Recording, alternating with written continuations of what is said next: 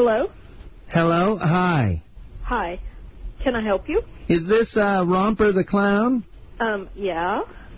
I was wondering about renting a clown for my son's birthday party. Okay. Can you tell me when it is and a little bit about it?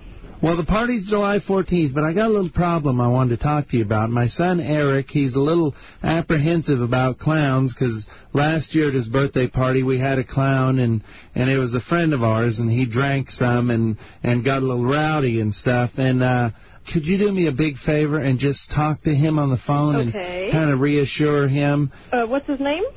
Eric. Eric? Now, I got to warn you, he's got a little bit of a mouth on him that he kind of gets from his dad, so just kind of keep that in mind, okay? Okay. Eric, it's your mom. Get on the other line. Eric, are you there, sweetie? Yes, I'm here. Hi, Eric. How are you doing, sweetie? This is Romper the Clown. Hi. Hi.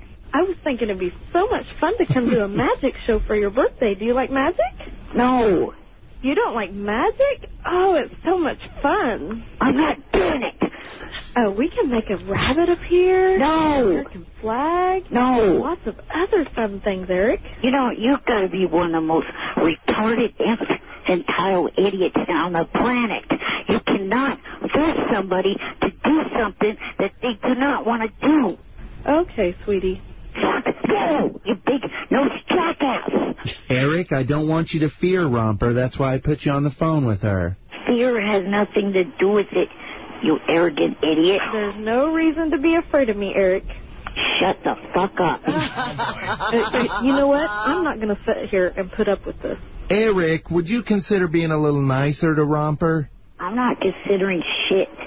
I'm going to hang the phone up if he curses one more time. Bye for now, big-nosed bastard.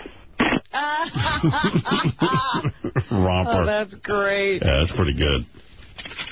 So, by the way, I saw Superman Returns yesterday. Oh, what'd you think?